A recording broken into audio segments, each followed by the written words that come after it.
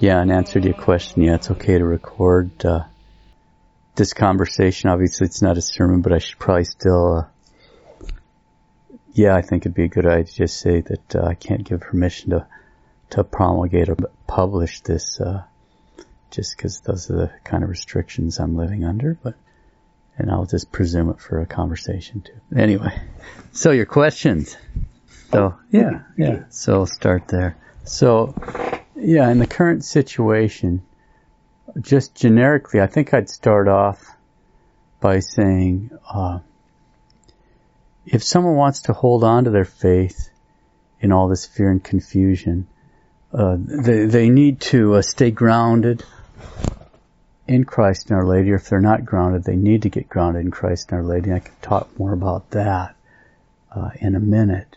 But that's the first thing, is to either stay grounded or get grounded, because that's really the only way to face these storms. There's no other way. It's a big sifting out.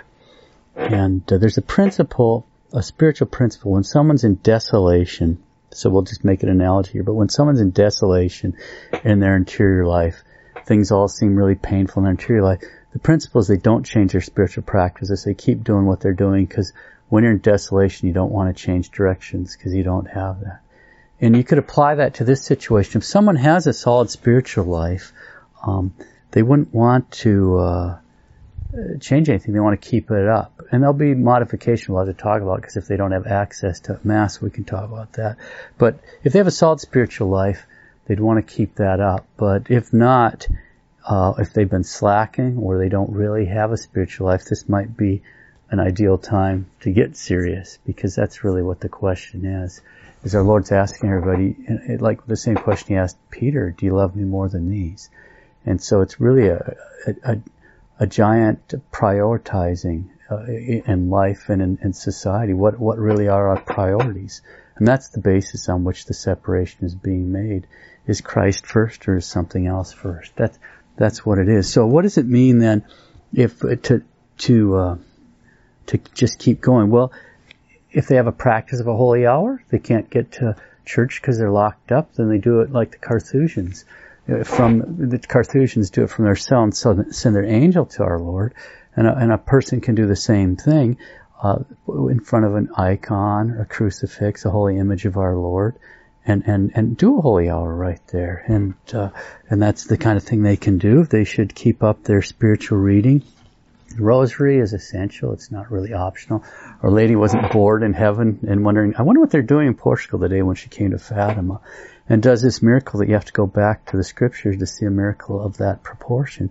And if she did a miracle of that proportion, the message is proportionate. And so in terms of this, the thing to take home is to say, all right, if she's that serious about it, and the one that she has this requirement to say the rosary, then we should say the rosary. We should be wearing our brown scapular all the time. We need to take those things seriously and not blow them off, and don't make changes. Keep our focus on God and see where's our heart at. Keep our heart more located with Christ and Our Lady, and that's what we're going to do by the rosary, by our holy hour, by doing spiritual reading. And be as normal as possible.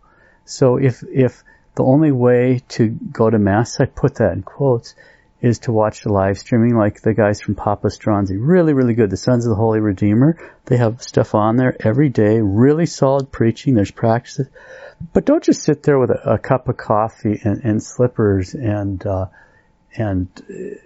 shower, get serious. Don't put on a smoking robe or something, but dress up like you were going to go to church and actually take it seriously. It's going to change your disposition. Put God first, and that's what you're doing. Because that's what the question is God come first? And so God will never abandon us, but we might abandon Him. So even in these situations, we'll get what we need. And then we have to make the spiritual communions. And we can't go to communion, we make spiritual communions. But in order to do that even more fruitfully, we need to, if we can't get to confession, we need to make acts of perfect contrition. I've preached on that, and I'm thankful that stuff is still on the internet and spread out there. I know there are detailed sermons on making acts of perfect contrition if a person doesn't know how to do it. But basically, it's not that hard. I'll just give a thumbnail sketch of how one would make an act of perfect contrition. Is just in spirit they place themselves at the foot of the cross and they look at our Lord who's suffering and dying there, and they can look at that and just meditate for a while, like, why is he suffering and dying? Why is he bleeding out like that? And then we can just say, well, because my sins put him there. And we meditate on that for a while, and after we've entered into it a certain degree, and this is an emotional thing, people might have emotions that not essential, and then we make an act of contrition slowly, and acts of perfect contrition are not that hard. God wouldn't make it that hard. So we make an act of perfect contrition, and then we make spiritual communions when and we can do that not just if we're watching Mass on a live stream, but at other times during the day. It's very, very appropriate. But then make an act of thanksgiving. Spend some time in thanksgiving for our Lord coming to you spiritually. I can't remember which saint, but he appeared before one of the saints with a silver chalice and a gold chalice. And she asked, what was that? And he said, well, the gold chalice are the holy communions, the sacramental communions you received. And the silver chalice are the spiritual communions you received from me. And I'm very pleased with both. And that should give us great heart. So even if we don't feel anything, know that those kind of sacrifice, that kind of time, taking it seriously, dressing up in an appropriate way for Mass and taking it seriously, that you'll get what you need. Maybe not what you want, but you'll get what you need. But the basic idea is to either stay grounded in Christ or get grounded in Christ, to keep our relationship with Our Lady or get a relationship with Our Lady. And if one hasn't done the 33-day consecration to Our Lady according to St. Louis de Montfort, this would be a really good time to spend the time to do that. Okay. Other questions you had about maintaining your peace? I can't think of a better little book than Searching for and Maintaining Peace by Jacques Philippe. Father Jacques Philippe is a French priest. It's from Alba House. It's a very small book, but it's just an absolute treasure.